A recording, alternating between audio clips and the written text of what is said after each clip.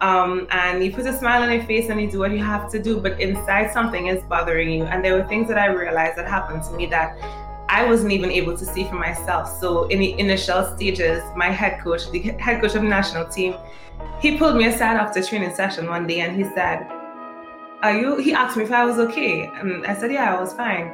And he said, the lady that I once knew, I don't see her anymore. Welcome to Beyond the Ball podcast.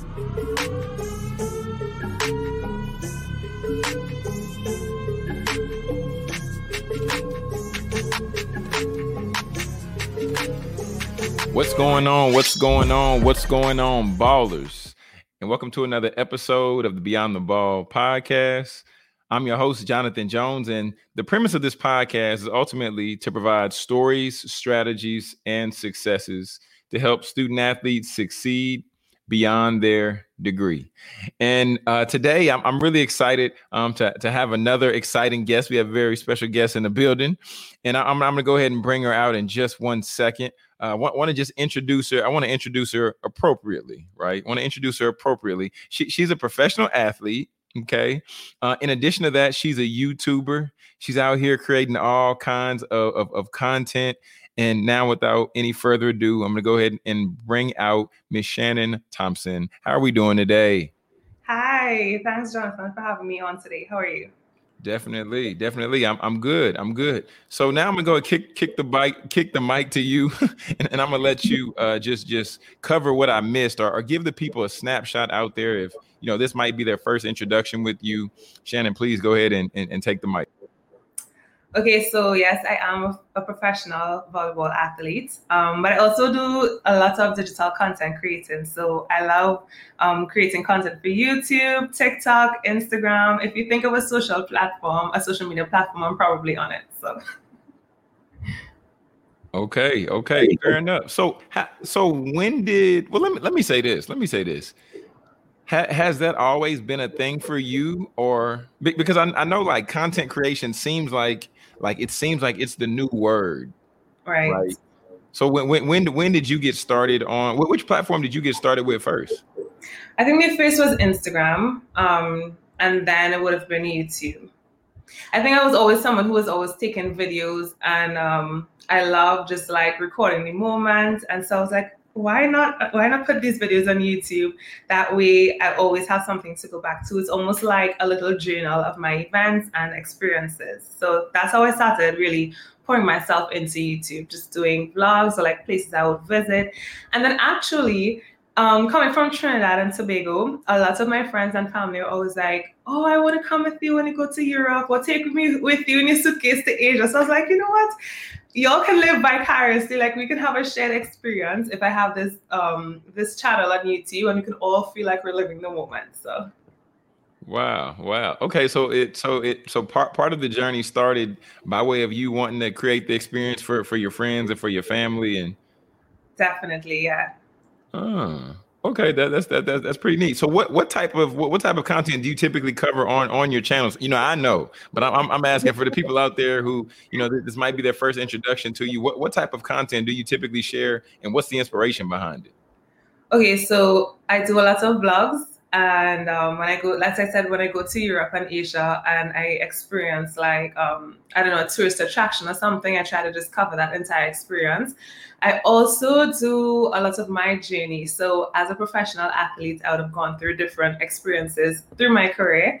And I just try to share that very openly and authentically on my channel as well. So I have a lot of content around my injury. That's something that I experienced 2 years ago. And I vlogged the entire experience from the operation straight down to each week of rehabilitation. So that's on my channel, as well as a little bit of faith, because faith is such an integral part to who I am, and it has shaped not just everything I do, but who I am as an individual, my character. It's helped me in just being resilient through the different experiences. And it's something that I've come to a point where I'm like, I understand that we all have different beliefs, but this is a belief that has worked for me. It's something that has been a foundation that has helped me to stand through the test of time. And I'm just like, when you have something that's so good, you have to share it with somebody.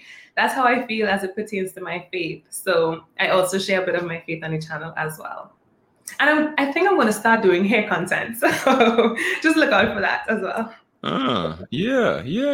I mean, I think there's definitely an opportunity because I'm sure. Well, let me just ask you. So when you go to Europe, are there many options for how you can style your hair or where you can get your hair styled and done or anything like that? So that's the thing, right? Being a beautiful brown girl, you don't have many of people who look like me when I go to Europe, and not many people who are able to comb my hair or even know what to do with it. And so that's something that I would have had to navigate for myself. My mother is a hairdresser, so I'd like to think that it was sort of always in my blood. So just learning how to braid my own hair and just how to manage it, comb it in different styles is something that I've always been doing since I left home at 15. So Wow. Okay. And you said you left home at 15. So take us back into the story. We just dove in, and when we started talking about content and everything else. So just take us back in your story, like when this whole journey began, because you just said you left home at 15. So Shannon, talk to us. It's crazy to even think about. Like, I come from the Caribbean, right? And that usually is associated with aspiring to be a doctor or a lawyer or going to engineering. And so at age 15, when I completed high school, I had the option to either continue my studies in Trinidad and do the A levels, or to go to college and start studying there at a university overseas, or to begin my professional career. Now, I come from a family that's on either side of the spectrum. There are different fields. So on my dad's side, everyone is like into education. So we're talking principals, lecturers, school teachers, school supervisors, the full shebang. And then on my mom's side, she's a hairdresser. So that's more hands-on and more creative art. So when I said, okay, I want to be a professional athlete, the entire side of my dad's family was just kind of like, I'm sorry, what? did you say, did I hear you correctly? And it was a challenge to really be able to pursue something that I knew in my heart is what I was meant to do. And I think at 15 years old, it's a young age to know what your purpose is and to be so sure and at such peace with such a major life decision like that. But I did have the support of my both parents. It was not easy, as a matter of fact. A lot of people don't know this about my story, but that caused a lot of tension in my family, and it actually resulted, well, it was the straw that broke the camel's back, resulting in my parents temporarily separating. And at 15 years old, that's obviously something really devastating. My sisters and I went through a difficult period of like navigating what it meant, or having a taste of what this divorce, it wasn't exactly divorce, but what a separation feels like and the implications of that. So that was challenging. By the grace of God, they did come back together. But at 15, I did leave home. I did leave Trinidad and Tobago, while a lot of people were asking, oh, where are you going to study? I'm like, I'm going to study how I'm going to play this sport to the best of my ability. And so from 15 years old to I'm now 27, I've been playing volleyball professionally. And that's it in a nutshell. Well, I mean, you definitely can take your time here with the story. You can take your time, because I told you this is your platform. My platform is your platform. Right. But we can't rush. We can't rush, because how did you know at 15 that this was something that you wanted to do, or who was it who was further, supporting this idea and supporting this concept? Because that's a major, you said it, that's a major life decision. Exactly. And for you to come to that, how did you come to that conclusion? Okay, so before I played, before being introduced to volleyball, I was swimming with my sisters. I have 3 sisters, by the way, in case I didn't mention that. And we were all swimming at the time, and I was also doing ballet, and I really loved it. But my mother's friend, a family friend, introduced us to volleyball, each of us. And we all went to training session that day, and I was the only one who found a passion. I don't know what it was. Like, I literally say that it was love at first spike. That's a volleyball action for those who aren't too familiar with volleyball terms. And so initially, I just knew this was something that I wanted to do. And as I continued in this sport, it was not easy. I feel like I've always had to just overcome certain obstacles, or just be resilient in what people would have said to me or not think much of me. I was always the underdog. So when I was first introduced, I began playing, yes. But 1 year later, or even less than a year later, actually, the club had to close. And the guy who introduced us to the sport didn't want to just leave me out without playing the sport. So he got in contact with the national team and asked the coach if he would allow me to train with them. And he allowed me to. But for at least 4 months, the first 4 months of training with the senior women's national team, the head coach decided that I wasn't good enough. He was like, she's too short. There's no way. He's Cuban, and that's the mentality that you have to be tall in order to be a successful volleyball player. And I definitely didn't meet the benchmark. So he was like, you know what? If I put this girl on the wall every single day, maybe eventually she would just stop coming to practice and I wouldn't have to tell her to leave and never come back. He literally actually articulated this to me years later. But every day I would go to practice and I would set on the wall very diligently. I would do the drills that he told me to do. I'd always shag balls, run around behind these girls, help in any way that I could consistently, faithfully for those 4 months. And then he decided, okay, since this girl's not just gonna like stop coming, maybe I'll give her a chance. And one day he allowed me to join the drill with the girls. And he saw that I could jump. And so I was, okay, decided this girl, maybe she can do something. Her limbs are long. She's not very tall, but she has a good jump reach. And that's when he started to give me a little of attention and actually invested time into me to develop me as an athlete. So that was around age 11. I joined the national team. I was selected to join the national team. I think it was a year later. And then at age 15, when I completed high school, that's when I became a professional athlete. So, wow. So is that normal? Like around age 11, that the national team that you help me understand, because you said that was 11. I was thinking you were like 15 or a little bit older. So what does that typically look like? Because I'm over in the States, and I know a large portion of the listening audience is within the States. So typically it's high school, college, and then So help us just understand how your process was. Okay, so in Trinidad and Tobago, we have a lot of club teams, and you can get involved in these club teams, and we have the club leagues, where the national coaches would scout players. Basically, that's the chain of line to be recruited into the national team. So my journey or my foot in was, I had a foot in the door, a bit of an advantage with my club coach having connections with the national team coach. But I was not recruited immediately to join the team. I wasn't selected.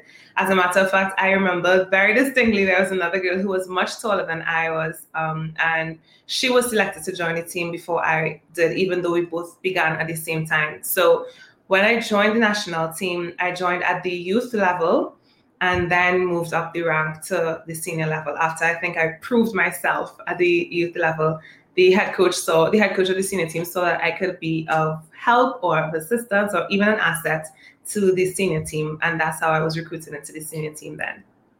What was it that kept you showing up like every day? What were you telling yourself? Because 4 months like that, you were talking about some time. Like what was going through your head when you would show up and he's like, oh, go do this or go do that? Honestly, at that point, it was just raw passion. I was just so enamored with this sport. I was like, these girls are amazing. I love the way that they played, and just seeing them train every single day and seeing their skill level, it was something that I aspired to be in the future. And I found it a privilege to even be able to just be at the same training session with these girls and learn from them, even if I wasn't actually included within the drill. So I also thought to myself that this is probably just how things go. This is maybe the general process that each player starts off on the wall. Later on, I would learn that was not the case. But I think at that age, it was just the innocence and the joy that I found in this sport, and also the misconception that this was just how it was supposed to be. When you really think about the sport of volleyball, what would you say that it's taught you? in regards to how those lessons can apply to your life outside of the sport? How much time we have today? we got all the time you need. Listen, gosh, I feel like who I am today is because of I believe that we're all shaped by our experiences, each one of us, right? And because at such a young age, I was faced with setback. I was faced with a coach who told me, "Oh, you're too short, or you're not good enough." I've always had to be resilient. I've always had to exercise that muscle of resilience and just fight against opposition. And so throughout the course of my life, so at age 15, I was like, okay, no, at age 11, sorry, when I was first told, "Oh, you're too short," I was like, okay, that's fine. I'm just gonna keep going. And I proved him wrong. I proved all the naysayers wrong, and I was able to make the national team. And then at age 15, when my community, as I said, growing up in the Caribbean, where education is the route to success, or the perceived route to success, and me saying, okay, I'm not going to take that route. I'm going to find my own path. That was something, again, that I had to go against. And everyone who said, "Oh, but what if you get an injury? And what if all these things?" There's a lot of negativity that I just fought against and found my own way, you know?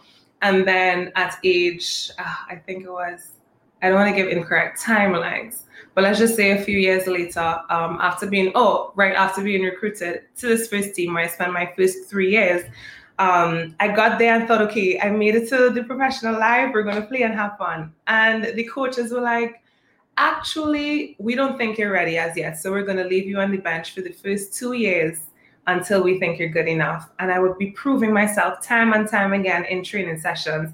And I just wouldn't have the opportunity to play. And as an athlete, especially someone who left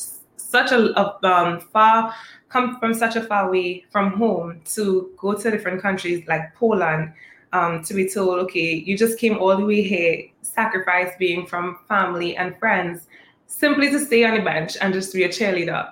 That was really devastating, but it was something that I decided I'm going to fight for, because this is my passion and this is the decision that I made. And so I fought against that. And at the end of my second year, I assisted the team in staying in that league and won MVP consecutively for about the last 6 games. And that was like where I showed the team, okay, she's an asset. And the following year, I was then on the starting 6, and things were much better. But just to learn that when I went to Poland, to that new team, honestly, it was because they wanted my other friend, because it was both of us from Trinidad and Tobago who went, and they really wanted her more, but they said, okay, we'll take a bit of a package deal and we'll bring her as well. So it's just, different oppositions. And so I was able to go through that challenge and make it to the top, thinking, okay, the following year after this, my career will take off.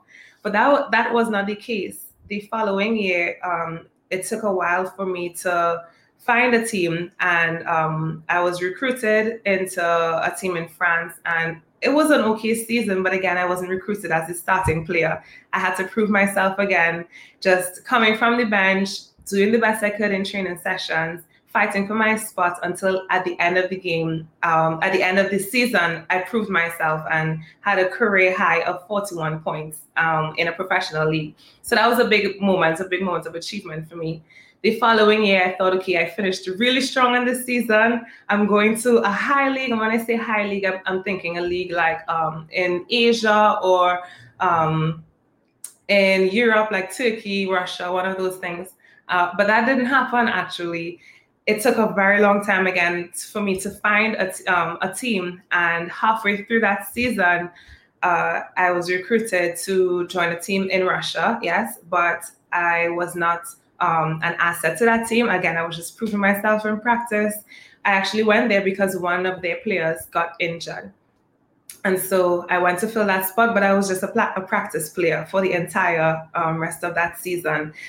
And so that was difficult. But what was even more challenging was that the year while I'm fighting against being in a cold country, you can imagine an island girl in Russia fighting to make her spot, to make her name on this team. And it just seems as though practice after practice, nothing is happening.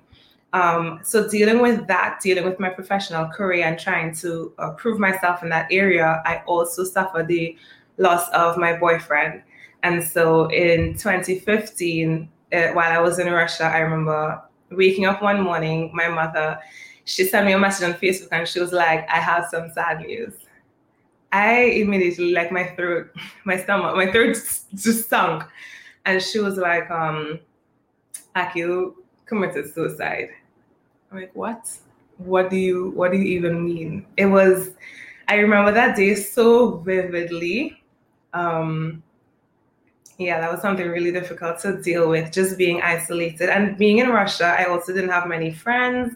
I didn't have any friends outside of my teammates. Actually, we didn't go out much. So I'm in this room by myself for these 6 months, trying to deal with making it on my team, my career not going the way that I hoped. And now my boyfriend just committed suicide back in Trinidad, and I'm not even there. I was allowed 2 days to go back to Trinidad, literally. So it was a total of 6 days, but it took me 2 days to fly back to Trinidad. They allowed me 2 days at home and then 2 days to return. So I got to go just for the funeral to put him to rest and go back to Russia. And I felt like I stayed in Trinidad and my body went back to Russia. It was devastating. Years later, just fighting and battling with grief, trying to navigate this new world of grief and this new world of life after grief or life without him was a challenge. Like, I feel like in that point in time, I was in a dark hole. I remember thinking that. And the thing about grief is that you only, like, those who know, and you can only be able to truly understand it when you experience it. And as an athlete, not being able to be with close friends and family when you experience the loss of a loved one is something that's a challenge to navigate as a human being and as an athlete, because at the end of the day, you still have to show up at practices and give your best performance. You still have to show up at games and give your best performance. And you have the coaches, you have your teammates, you have sponsors who are all depending on the investment that they've placed in you to achieve a common goal for the team. So that was a challenge. And just, going through years later, I then faced injury. It was a crazy situation because I was recruited to a team in Germany, had an amazing season. And then the following year, the championship team, the coach of the championship team reached out to me and asked for me to join to join their team. I was so excited. It was crazy because I remember thinking, I got the message on April 1st, and I remember thinking that this was a prank. I was like, I don't know who set this guy up to this, but I genuinely believe that it was a prank. So I left the message there for a few days until I returned and saw, okay, it's still there. Maybe this is real. And that's when I responded. And that season, I played for Allianz MT Stuttgart. Unfortunately, so this is going to be my Champions League debut, and it was a dream of mine to always participate in the Champions Volleyball League. So I was extremely ecstatic. However, when I got there, I arrived in October, and then in November 2019, I tore my plantar fascia. The video is actually on my YouTube channel where you see the game starts, and literally the first point of the match, I jump on my second attack and I tear my plantar fascia. That was extremely difficult to deal with because here I was thinking, okay, this is finally my big break. I'm finally going to be the top athlete that I always envisioned myself to be, and now I'm facing injury. The doctor gave me a prognosis of 6 weeks, to recover from that injury. So I calculated it and said, okay, I can still make it in time for some Champions League games. Everything is going to be okay. I'll be able to end the season with the team. However, as I began doing rehabilitation, there was a problem with my knee. There was a tear in my left meniscus, the meniscus of my left knee, and the doctor said that I had to operate. That operation completely wiped me off for this season. So what would have been my shining, defining moment turned into a season of disappointment, a season of one where the true definition of resilience was tested. I felt as though if I professed to be a resilient person, anytime before that, this was the time to just be able to dig deep and find that spirit of resilience inside. And I did. I decided that I was going to be an asset to my teammates, even though I wasn't able to contribute on the court. I decided that I would support these girls. I found a hobby in baking, so I'd often make baked goods for the girls to go on their away trips and just be a light for them. And that's something that I was able to do. Unfortunately, my contract for the following year was canceled. The team decided that they were not going to renew it. And so, again, that was just another huge disappointment. Nevertheless, I persisted. I said, you know what? I'm still going to keep going. This is a dream that I have inside of me. I have people who have spoken into my life and said that certain things will come to pass. And I have not seen it as yet. And I will not stop until I see it. And so I returned to Trinidad and I continued my rehabilitation there. And then at the end of last year, I was recruited to Fatum Niederkaser, and this is a team in Hungary. And I had a lot of support from the fans in Germany and just different people who would have followed my sporting career throughout the years. They just really wanted to see me win. And so when I got recruited to the team in Hungary, it was one of the top teams, and they were in the running to win the cup as well as the championships. So I decided, okay, this is going to be a win for all of us, and I'll be able to make everybody proud, make myself proud, and just be able to show me more than anyone that, yes, there are difficult periods in life, but I can emerge from it and I can be stronger and I will succeed. However, I got to Hungary and I arrived just before Christmas, and we had a short break for the Christmas celebration. And in that time, I did a lot of medical examinations with the team. So they did an MRI on my knee just to ensure everything is good, everything is healed, to ensure that they were getting a quality, healthy player. And I passed every single one of those tests. Even down to the weight room, I remember the physio, the fitness trainer, of the team. She gave me all of the exercises and we did a weight testing. And she told me, "You're the strongest girl on the team." I said, "Wow." So I was really excited about those little wins. And then my first training session with the team, I tore my ACL. One bad step and my ACL was completely blown out. And this was in the opposite knee to the knee that I had operation on the year prior. I just couldn't understand. I was like, what is it that... What is happening with my life? Why is it that I'm getting injured? Why? I had a lot of questions. I had a lot of questions for God. My faith was really tested at that point in time. And when it happened, I didn't tell anybody for, I think, a solid week. I just kept it to myself, not for shame or anything, but just because I was so shocked by the situation and in disbelief that my season was yet again completely over. And in an instant, it was really difficult for me to deal with. And after some days of just quiet and questioning, and it took a while before I cried because I said I was in so much shock.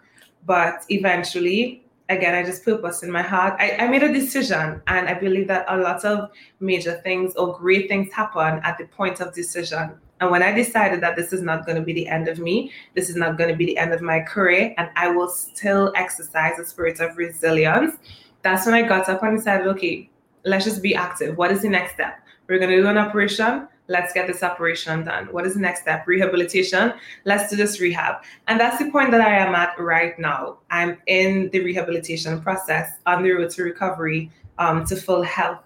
But one of the questions that I believe were answered as to why this had to happen, I believe that sometimes we have to be planted really deep in order for us to really or truly blossom. I believe that the deeper the roots is the taller the tree. And it's so pertinent to our life when we think of how low we get emotionally, how low we go into ourselves. I think the further down we go, it just may be a clear indication as to the height or the grandeur, the purpose that is within that situation. And within this time frame, I've been able to write and release my first ebook for athletes. And I've been given a lot of vision of things that I want to do, not just for myself, but for the tribe that I believe that I'm called to lead. A tribe of people or young women who were told that they weren't good enough in whatever career path, who were told that they weren't tall enough or strong enough, or didn't look a certain way or didn't fit the aesthetic, who would have experienced grief, who would have experienced loss. I believe that I'm called to lead that tribe and show that we can stand resilient. We can emerge out of difficult situations and be stronger and thrive and bloom. That was a lot, but wow. I'm sitting over here like, man, what? Whoa, wow. Oh my goodness.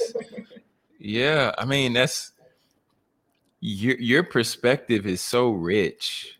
Like it really is. Very rarely in today's society, I would say, well, very rarely have I met a person with the perspective like you have, because we're talking about grief.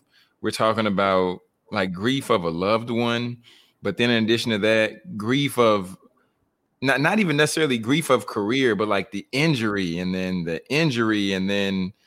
No, I mean, that in itself is grief. There are different types of grief, and you can't grieve dreams. It is the death of a dream. It is the death of something that you would have thought was going to happen and didn't happen. So you're very accurate in calling that a form of grief as well.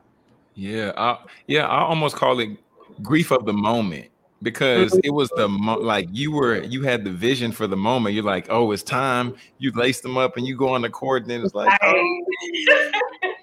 Exactly. Oh man, wow. But I think when you have inside what you're meant to do, and when there's a light, you see, faith is such a huge part of my life, and I think that's why I preface this entire interview by saying that, because when your foundation is built on faith and faith in God, at least for me, it's the anchor that literally holds me through the storms of life. When you think of a boat, when you think of a vessel, you think of a vessel on the wave, and the storms come blowing that vessel back and forth. When there's an anchor, it doesn't matter how much that boat tosses and turns. It doesn't go anywhere, because there's something that is unseen that keeps it anchored, and that is what faith is for me. That's good, man. That's so good. Wow. Yeah. I think as well that when you go through grief as an athlete, not everyone understands it, right? So you have to show up at practice every day, as I said before, and you put a smile on your face and you do what you have to do, but inside something is bothering you. And there were things that I realized that happened to me that I wasn't even able to see for myself. So in the initial stages, my head coach, the head coach of the national team, he pulled me aside after training session one day, and he said, he asked me if I was okay. And I said, yeah, I was fine. And he said, the lady that I once knew, I don't see her anymore. And at that point, I realized, okay, I like something has to change, and I'm a person, I'm always laughing. I'm always having a lot of fun playing volleyball. That's one of the places that I find most joy. And to see someone identify the light that was dim because of the situation that I faced was something that I was grateful that he was able to bring that to my attention. But just understanding that grief is something that has to be walked through. It's not something that can be covered up. It's not something that can be overlooked. Pain demands to be felt. It doesn't. You can't just sweep it under the rug and keep it going. You have to face that beast and say, okay, this is what I feel, and I'm going to allow myself to feel what I feel in a healthy manner. And after navigating that, after giving your pain or your grief that space to stretch out, then you can deal with the situation. Then you can attend to the wound. Only once the wound is finished bleeding, then can it be attended to. And that's something that I had to learn for myself and just be really patient with myself through that entire process. I know what it's like showing up to practice literally with tears in my eyes. I know what it's like when the coach stops you in the middle of practice because you aren't doing a drill accurately or because something isn't going the way it should in practice, and he's screaming at you, and you immediately begin crying, not because of what he's saying, but because it's an extremely difficult day, because something triggered and a well of emotions that you can't quite articulate. But if there's anyone, and I want to speak to the grieving athlete, I don't know if you're listening to this podcast and maybe you've experienced the loss of a loved one, especially in these COVID times, a lot of people are losing their family members, and it's really devastating because I think at this point in time, it's very difficult to find closure in loss just because of these circumstances where you, at least in Trinidad for one, there's a minimum of 5 people that can attend funerals. And if it's a COVID related death, family members can't even bury their loved ones for risk of viral infection. So it's a really difficult season to lose somebody at this time. Nevertheless, I want you to know that someone understands what you're going through, especially as an athlete, as trying to navigate your career and having all of these goals and dreams as well. It's okay to rest. It's okay to let your pain stretch out. It's okay to just sit in a room and cry, or not. It's okay to just sit in silence and just allow the thoughts and memories, like whatever comes to you naturally in a healthy, and I always stress, in a healthy manner. Do just that, because your pain has to stretch out. It demands to be felt. Listen to what you need at for that time and in that season, and go through it intentionally. If it means finding different books, one of the books that I will highly recommend that really helped me in my grieving process is a book that's called "It's Okay Not to Be Okay." I don't remember the author right now. I wish I could put my hands on it. I have my bookshelf right at the side of me, just kind of skim through quickly if I can see it. But that is a book that really helped me understand my pain, understand what it means to grieve, and allow myself to go through that experience. So allow yourself, even if it means taking time away from the sport for a minute, do just that. Your goals and dreams can't be accomplished if you're not in the healthiest frame of mind or space to do so. And don't let anyone rush you out of your process. There's people say, oh, you go through this cycle of denial and gosh, I don't remember the exact cycle right now. Are you familiar with it? Where there's like the different stages. There's denial and then acceptance at some point. Yeah, I'm trying to think of it and pull it up at the same time. I remember it in a minute, but in that cycle, it's not linear for one. It ebbs and flows. It can come in at different points. The different stages of grief can come at different points. They can revisit. It's not like, when you get through one point, then you just keep going and you've accomplished it and you can move on to the next stage. It doesn't happen like that. It goes back and forth until you've come to a place of true healing. And I do believe that healing is a continuous work. It's a work that requires intentionality and listening to what you need at that point in time. So I just hope that any athlete that may be going through, or any person that may be going through grief or loss at this time, is really patient with themselves and patient with the pursuit of their goals, knowing that you're not late. It will happen. Like your future and your goals and dreams will happen when it's meant to. And one of the quotes that I absolutely love is by Morgan Harper Nichols, and it says, "One day you will look back and see that all along you were blooming." And if I go back on my life now and I think, Shannon at 15 years old, she wanted to be a top athlete, and she, I just wanted to be the best of the best and have like the biggest contracts and all these different things. But I think of if I got what I thought I wanted at that point in time, I wouldn't be the individual that I am today. I wouldn't be able to relate to certain people on a soul level where I'm able to not just say, I understand what you mean, but I empathize with you. Why? Because I've been there. I've walked those shoes before. I know exactly what it feels to be in the space where you are right now, to feel as though you're in an area or in a career path for a long time and have not yet seen the manifestation of what you know is inside of you. I know what that feels like. I know what it feels like to just have to go against the grain or have to be resilient or constantly feel like there's a fight. And what I love about the season that I'm in right now is that sitting, having this interview with you, I'm not having this conversation for a point where, oh, Shannon, MVP of Champions League, is now speaking with Jonathan about, I've not yet accomplished what I know is inside of me and the fullest of my potential within the sport.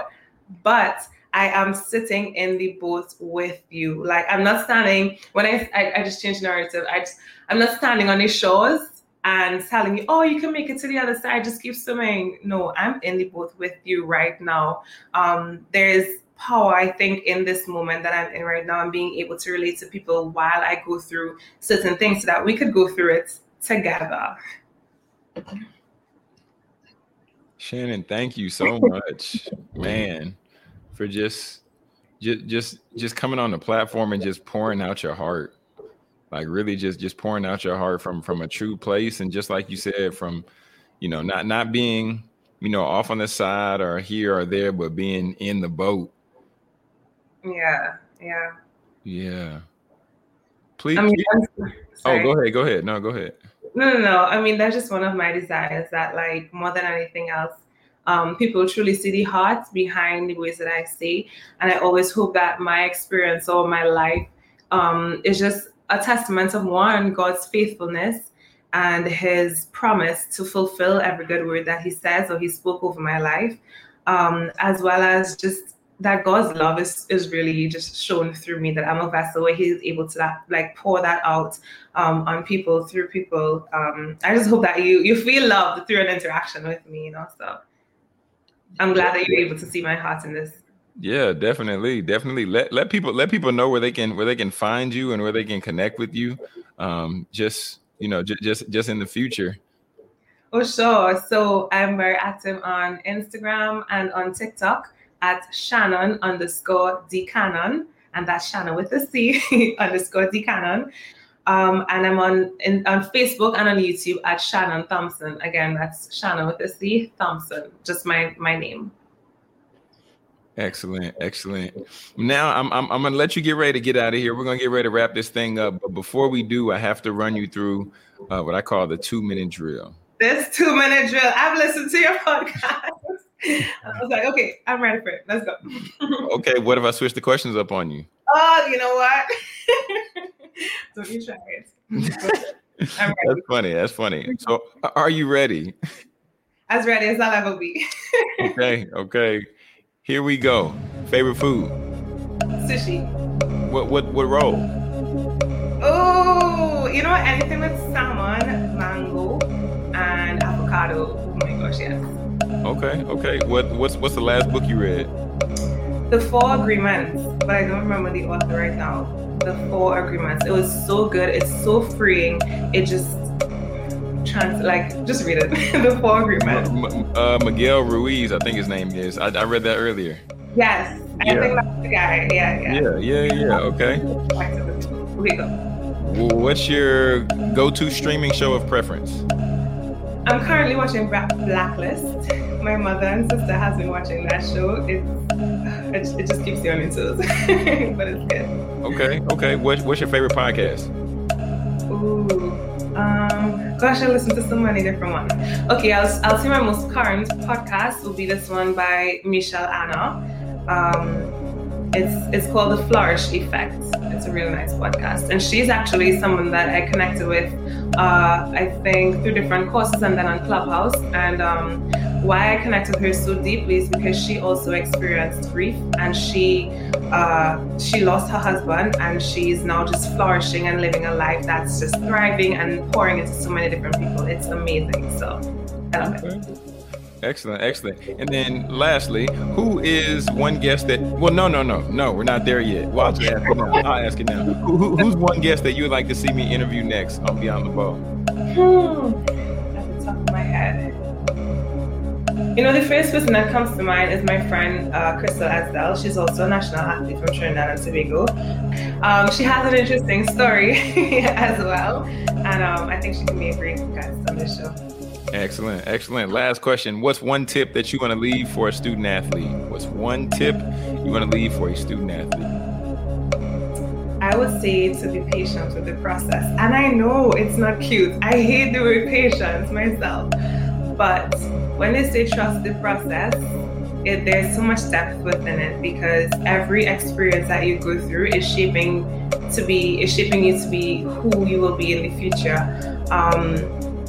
I would say to embrace every stage of the journey and understand that it's an integral part in who you will be in the future as well. And I just want to say that you can do it, and anything that you desire is yours for the taking. Excellent. One more time, let the good people know where they can find you, how they can follow you and connect with you, Shannon. You can connect with me on TikTok, Instagram at Shannon_D Cannon. Feel free to send me a DM. I reply to them all. And you can also find me on YouTube. That's where I share a lot of my journeys and travel experiences. Also look forward to hair content, as well as on Facebook at Shannon Thompson. Excellent. Excellent. Shannon, thank you so much for coming on. And like I said before, for pouring out your heart and sharing your story. And, you know, I'm going to look forward to the updates. I'm going to look forward to the progress, and I'm going to look forward to seeing the tree sprout and continue to sprout. Thanks for having me today, Jonathan. Certainly. You're more than welcome. To all the ballers out there, I know you all just heard this amazing episode. Make sure that if you were listening to this, then you might even want to go back and watch it on YouTube, because I mean, you get to see our beautiful faces. But anyway, be sure to connect with Shannon and shoot her a screenshot, send her a DM, let her know what you took away from the episode, how it encouraged you. But then follow her. Be sure to follow her, and she provides amazing content on YouTube as well. So I would encourage you to subscribe to her channel. But all the ballers out there, I want you all to be encouraged, and also want you all to know if there's a topic or if there's a guest that you all would like me to have on, or there's a topic you'd like me to cover, please feel free to shoot me a DM, and we'll definitely make sure that we cover those and then shout you out. But everybody, thank you so much for listening. If you have not subscribed to the podcast, subscribe. And if you feel that we add value to your life in any way, shape, or form, it would mean a ton if you left an Apple review. But family, we're about to get out of here. I'm Jonathan Jones, and this is the Beyond the Ball podcast, where we help you succeed beyond your degree.